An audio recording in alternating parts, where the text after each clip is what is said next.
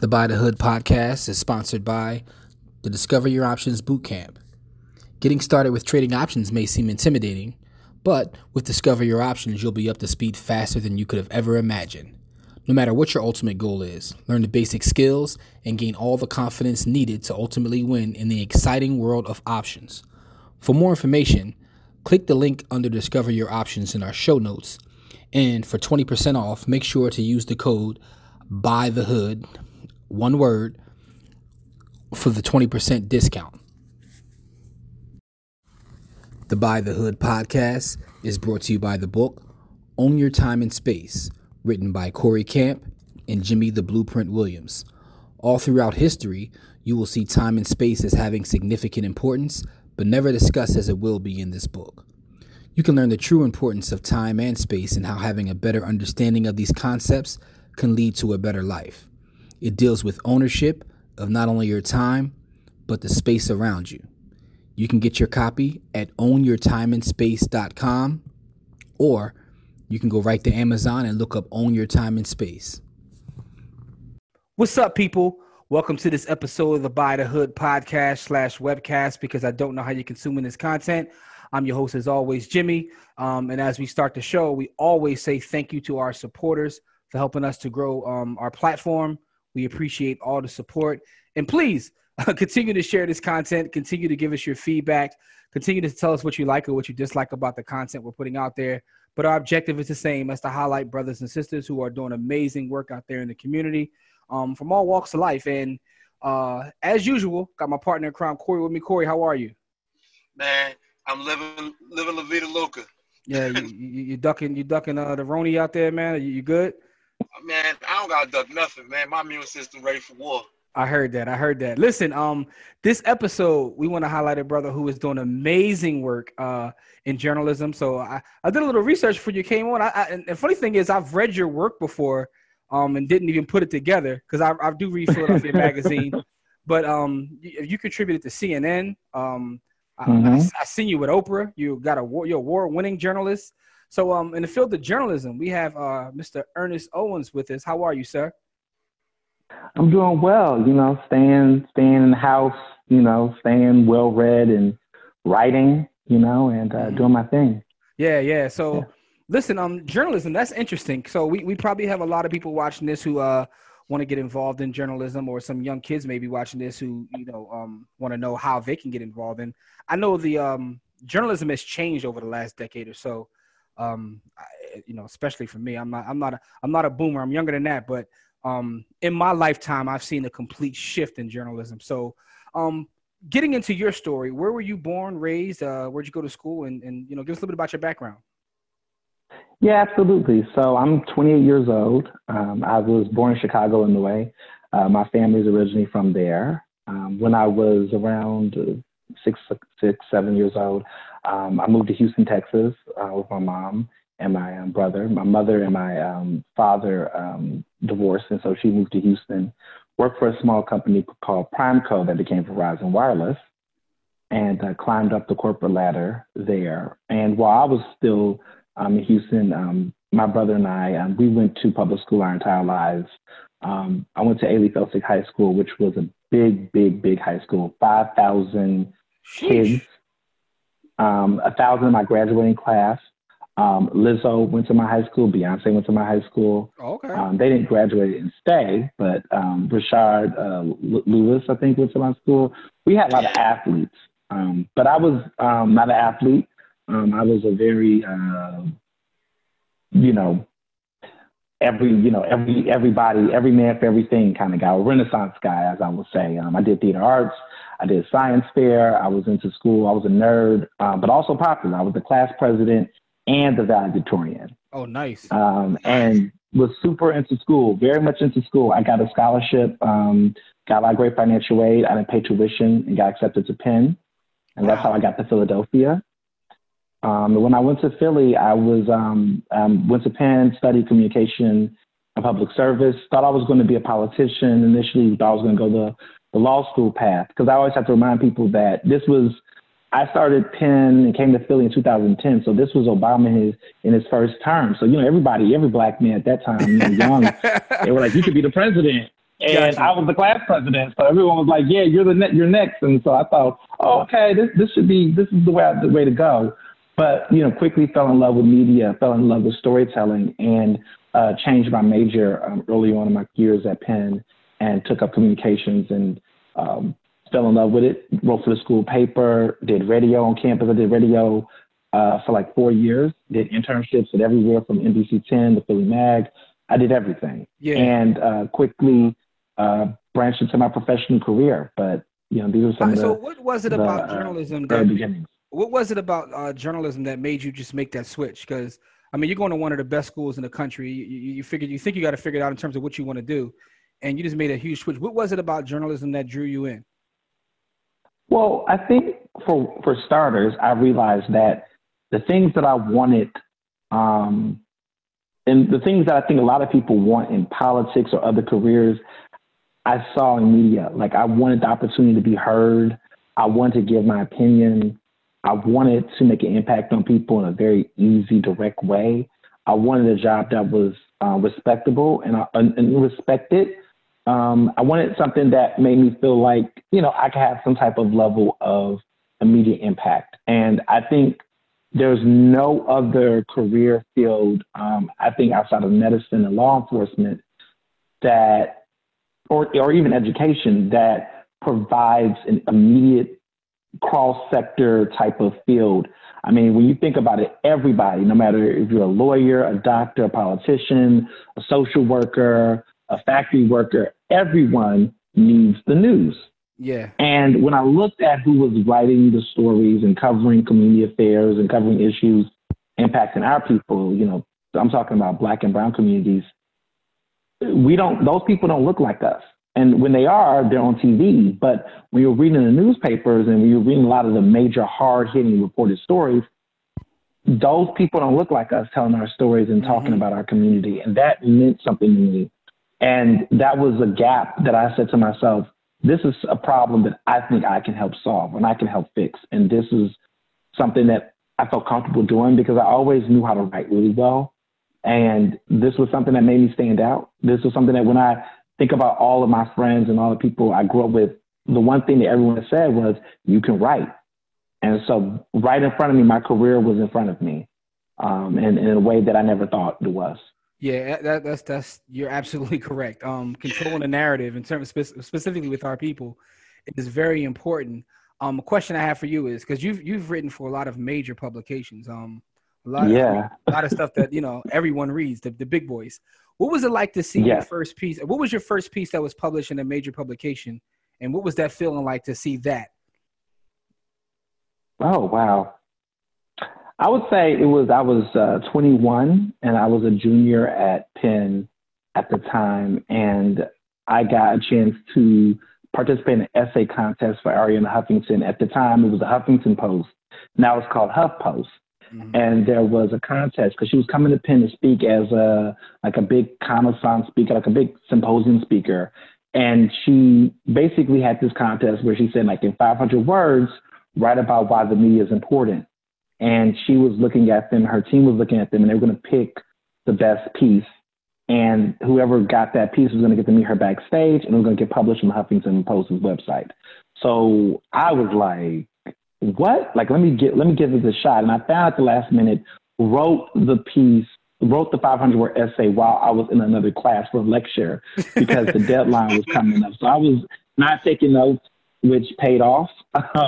But I was writing this essay. So I didn't even get to draft it. I just kind of did my thing. I kind of freestyled it. And then I sent it to the team over there. And then I think the next day I got a phone call that was like, yo, you won. I'm like, what? I won. And they're like, yeah. So I was not expecting that. So I had to run to the barber shop, get a haircut, throw on my suit. I only had a couple hours to get ready. Got a haircut, didn't even make an appointment, so that was crazy. But my barber was looking out for me that day, and he knew what was going on, so he set me up right.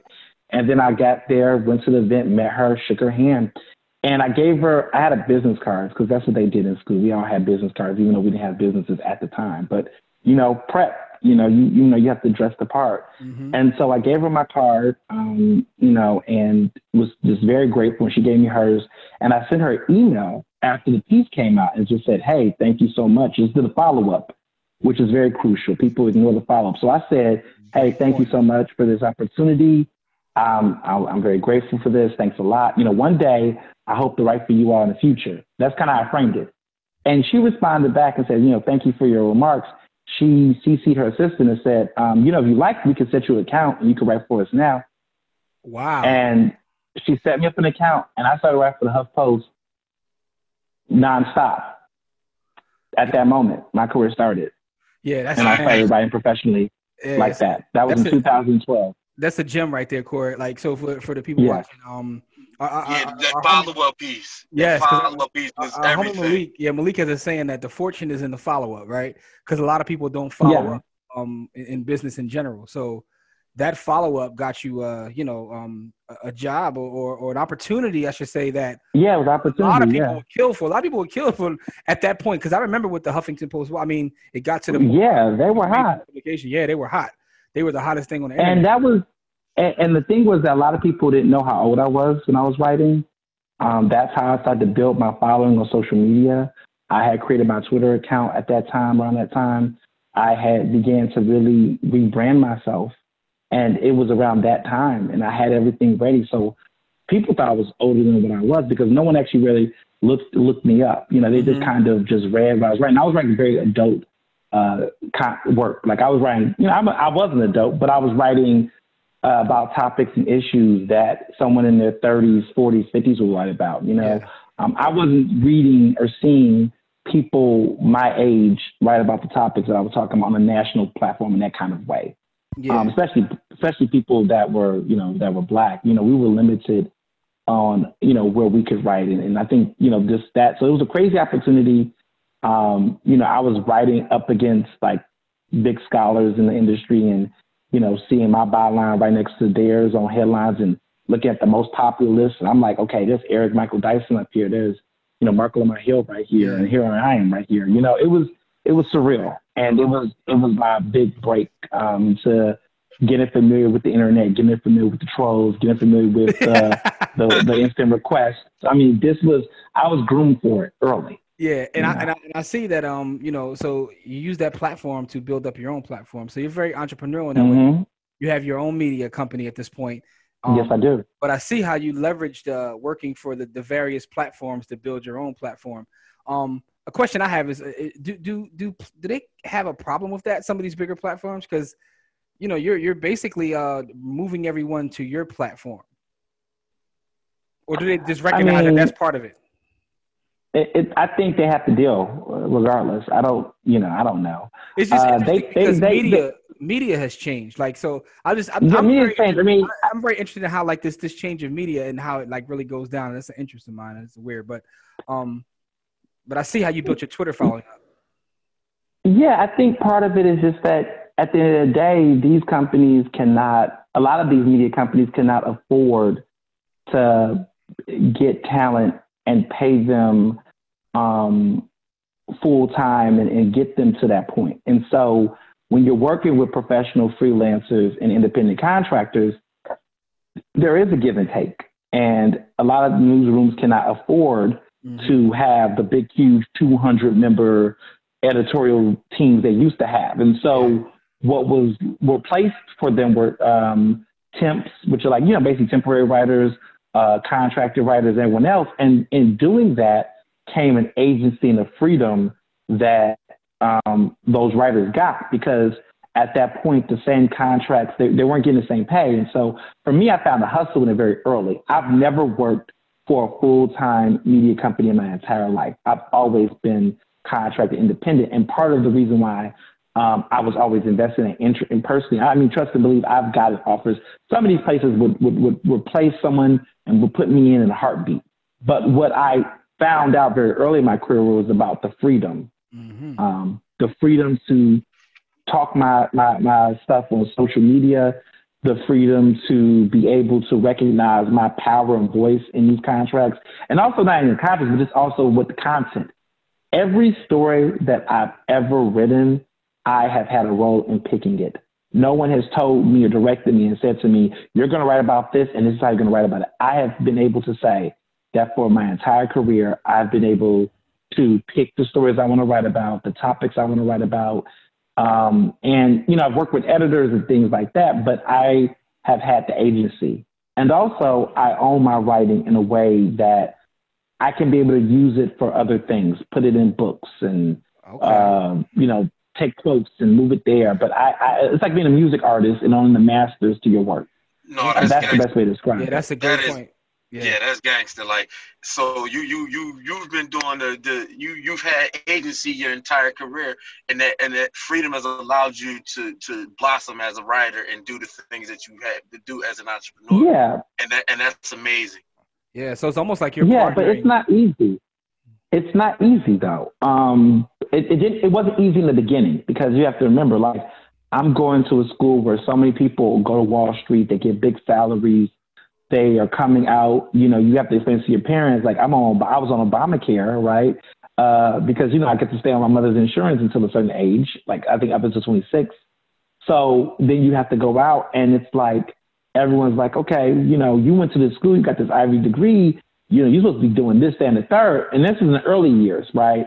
So it was having to overcome a lot of the egos and a lot of the expectations other people have for you. But, you know, for me, it wasn't about that. I had a vision. I knew what this business was.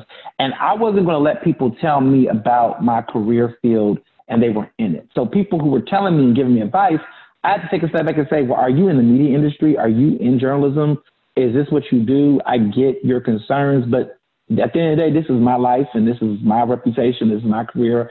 And if the ship was going to tank, it was going to tank. If it didn't, it was going to do it.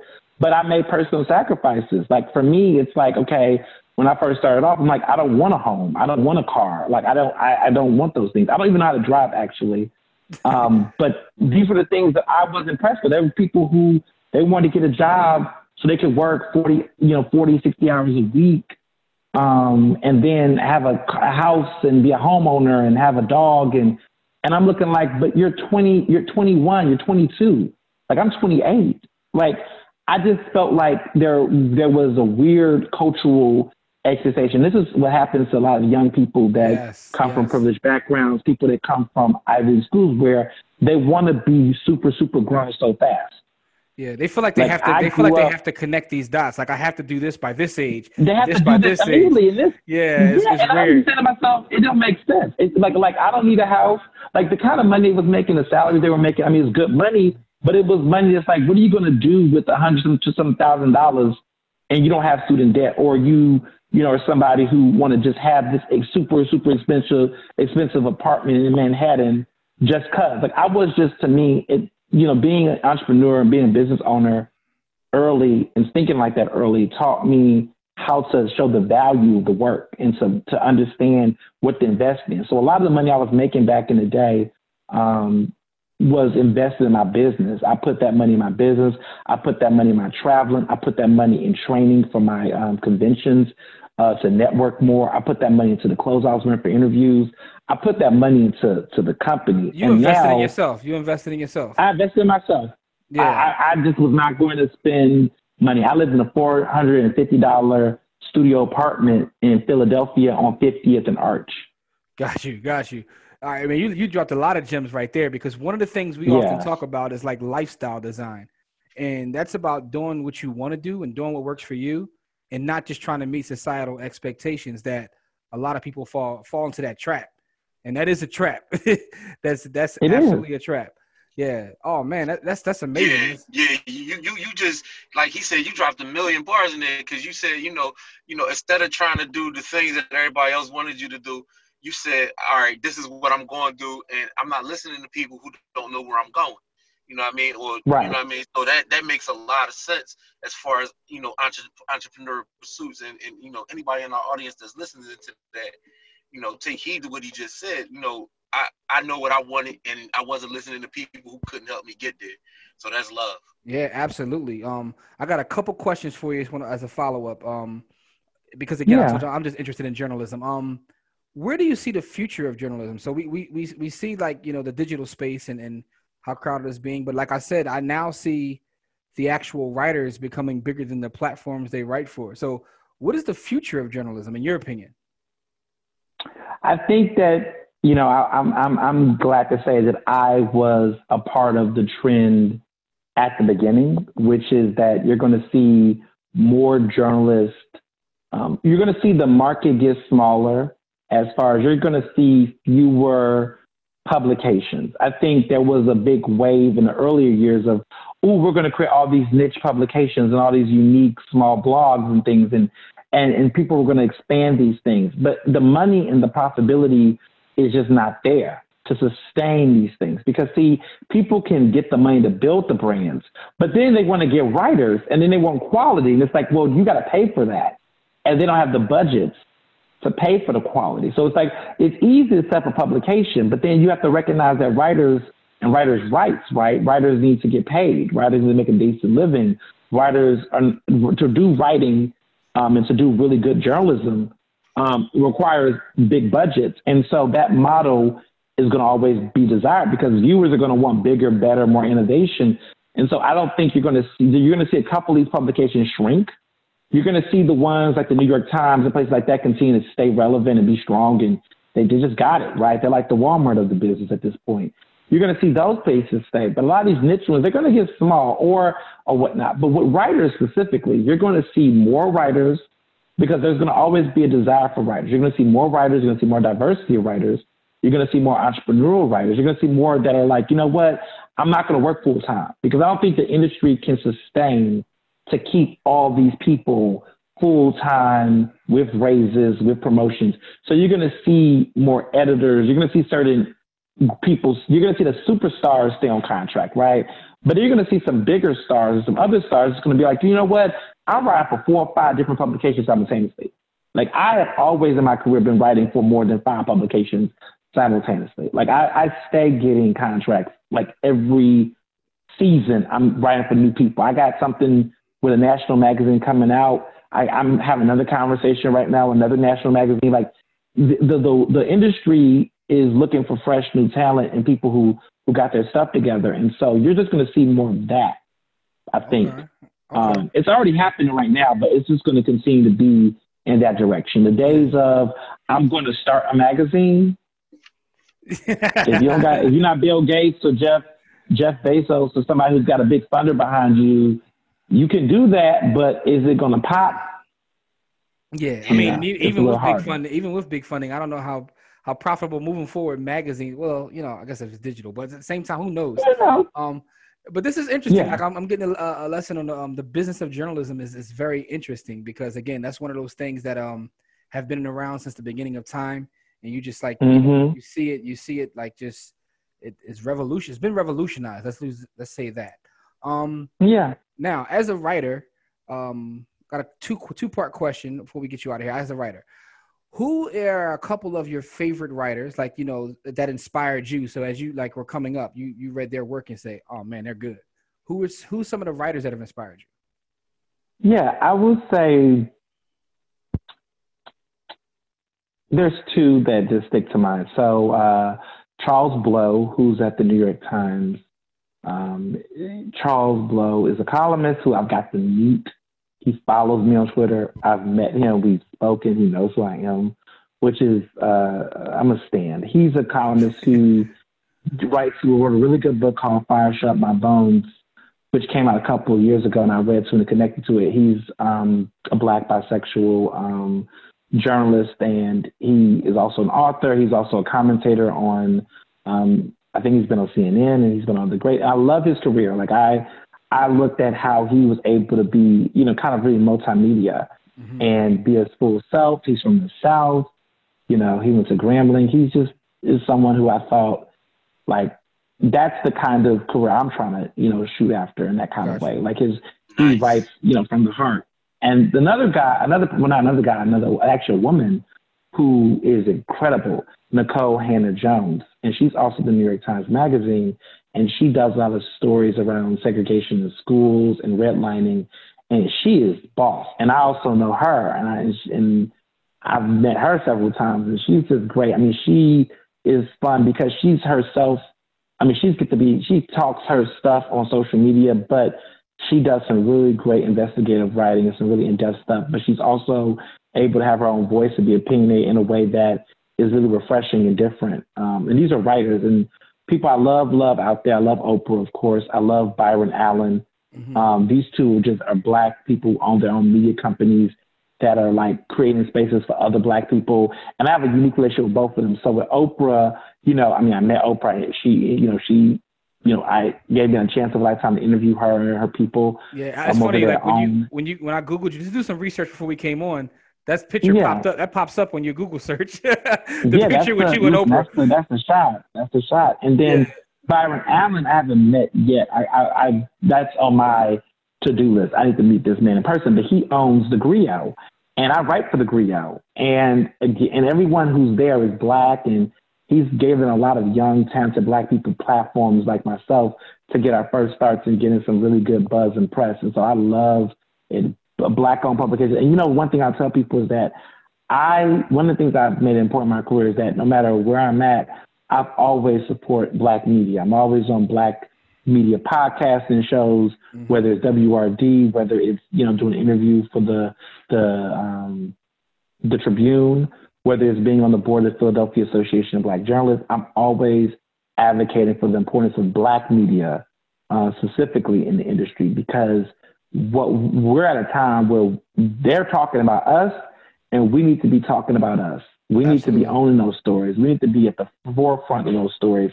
And I'm championing for a lot of journalists and media folks out there to tell our stories, to do these interviews, because there is a lot of money to be made out here. There's so many bags to secure out here, and there need to be Black folks owning those Black stories. Man, that's amazing. That's what I care about. Amazing point.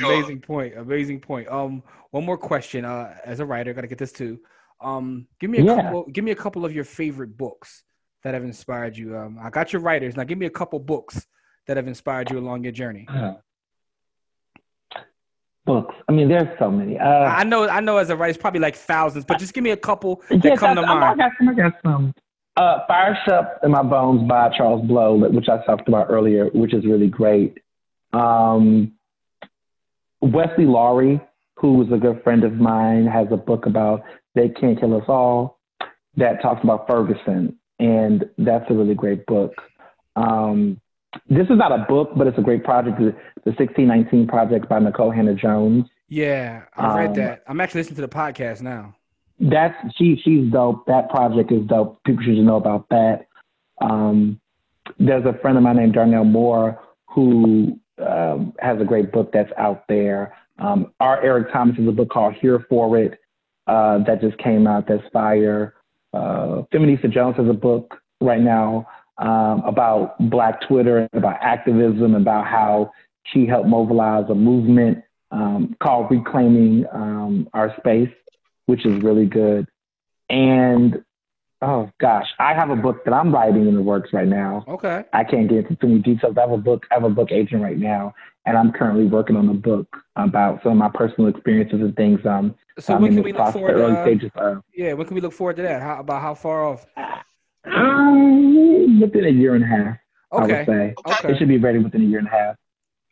But yeah, it's a lot of great books. And I mean, of course, Becoming by Michelle Obama. I just think anybody should read that, male, female, in between, whatever. Yeah, that was a good book. I read. Should read that book. That was a good book. Yeah.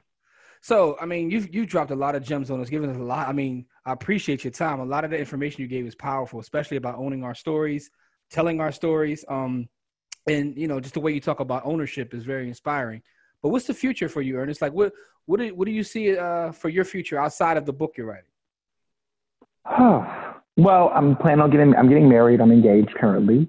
Okay, congratulations. So my wedding is next year. So looking forward to that. I'll be 30 next year. I'm currently in a master's program at USC, University of Southern California's Annenberg School of Journalism and Communications. So I'm getting my master's. I should be done with that at the end of this year, walk on the stage next spring in LA. So that's important. So I got that. Let me tell you something. Like in this industry, something is going down all the time. I can't predict what it's going to be. I mean, I know you've done TV. I know you've done TV before. I want to keep doing that. Like, listen, there are some people that have reached out to me about doing some things on TV. Honestly, the fun thing I always say when I get asked this question is, everything that I'm doing right now, I'm in love with. I want to keep doing what I'm doing now, but just bigger. So what does that mean? Bigger publications, bigger TV, bigger outlets, bigger checks. Like what I'm currently doing in my career right now, the setup is right. This setup that I've created for myself has been years in the making. It's perfect. It's where I want to be. I get to work from home. I get to, I get to serve on my leadership boards. I'm in the right environment. All I want to do is just enhance it. So, I just wanted to be deluxe. Right now we super, but we want to be deluxe next year. So that's where I'm at. Like everything I'm doing right now, I just want to upgrade it. Yeah. But it's the right car. It's always beautiful to talk to someone that's that knows what they want to do and found their passion, and you're in your lane and you just, like you said, just bigger and better. Man, Corey, before we got in here, anything you want to say, Corey? I just want to say, man, I'm proud of you running full speed at your goals, and you've already achieved what you achieved, and you're running full speed at the things that you want to achieve. And so, super proud and super, you're doing amazing things, and I'm happy our audience is going to get a chance to meet somebody who, can help them move in the way that you can. Absolutely, because the business of journalism is important. That ownership piece is important. Own our stories. I can't stress that enough. That's just so important. So I just want to say thank you. Much continued success to everything you're doing. We look forward to seeing you. I saw you on CNN a couple times, so I'm looking forward to seeing you because, I see you on all the big platforms. So continue success, bro. I really appreciate your time. No, thank you so much. I appreciate you all. Yeah. And, it's a great show, and the platform is awesome. And keep telling the stories and just spotlighting people out here. So thank you. Absolutely, and we're going to share all your information so people can get in contact with you if they want to. For our audience, we got the By the Hood merch. Make sure you check that out in the description or as well as the show notes. Check out what Ernest has got going on and read some of his stories. He got some powerful stories. He went from being a politician. He went from being a politician to putting all their dirt out there. So, just drop something on their head the other day. Yeah. I read it. So, got a lot of amazing work out there, and we'll make sure that we share that. And to the people out there, listen, ownership. We always talk about ownership. Listen, it's not about how much money you make. It's about how much you keep. Game elevates, man. We love y'all. And we will see y'all in the next episode. Peace.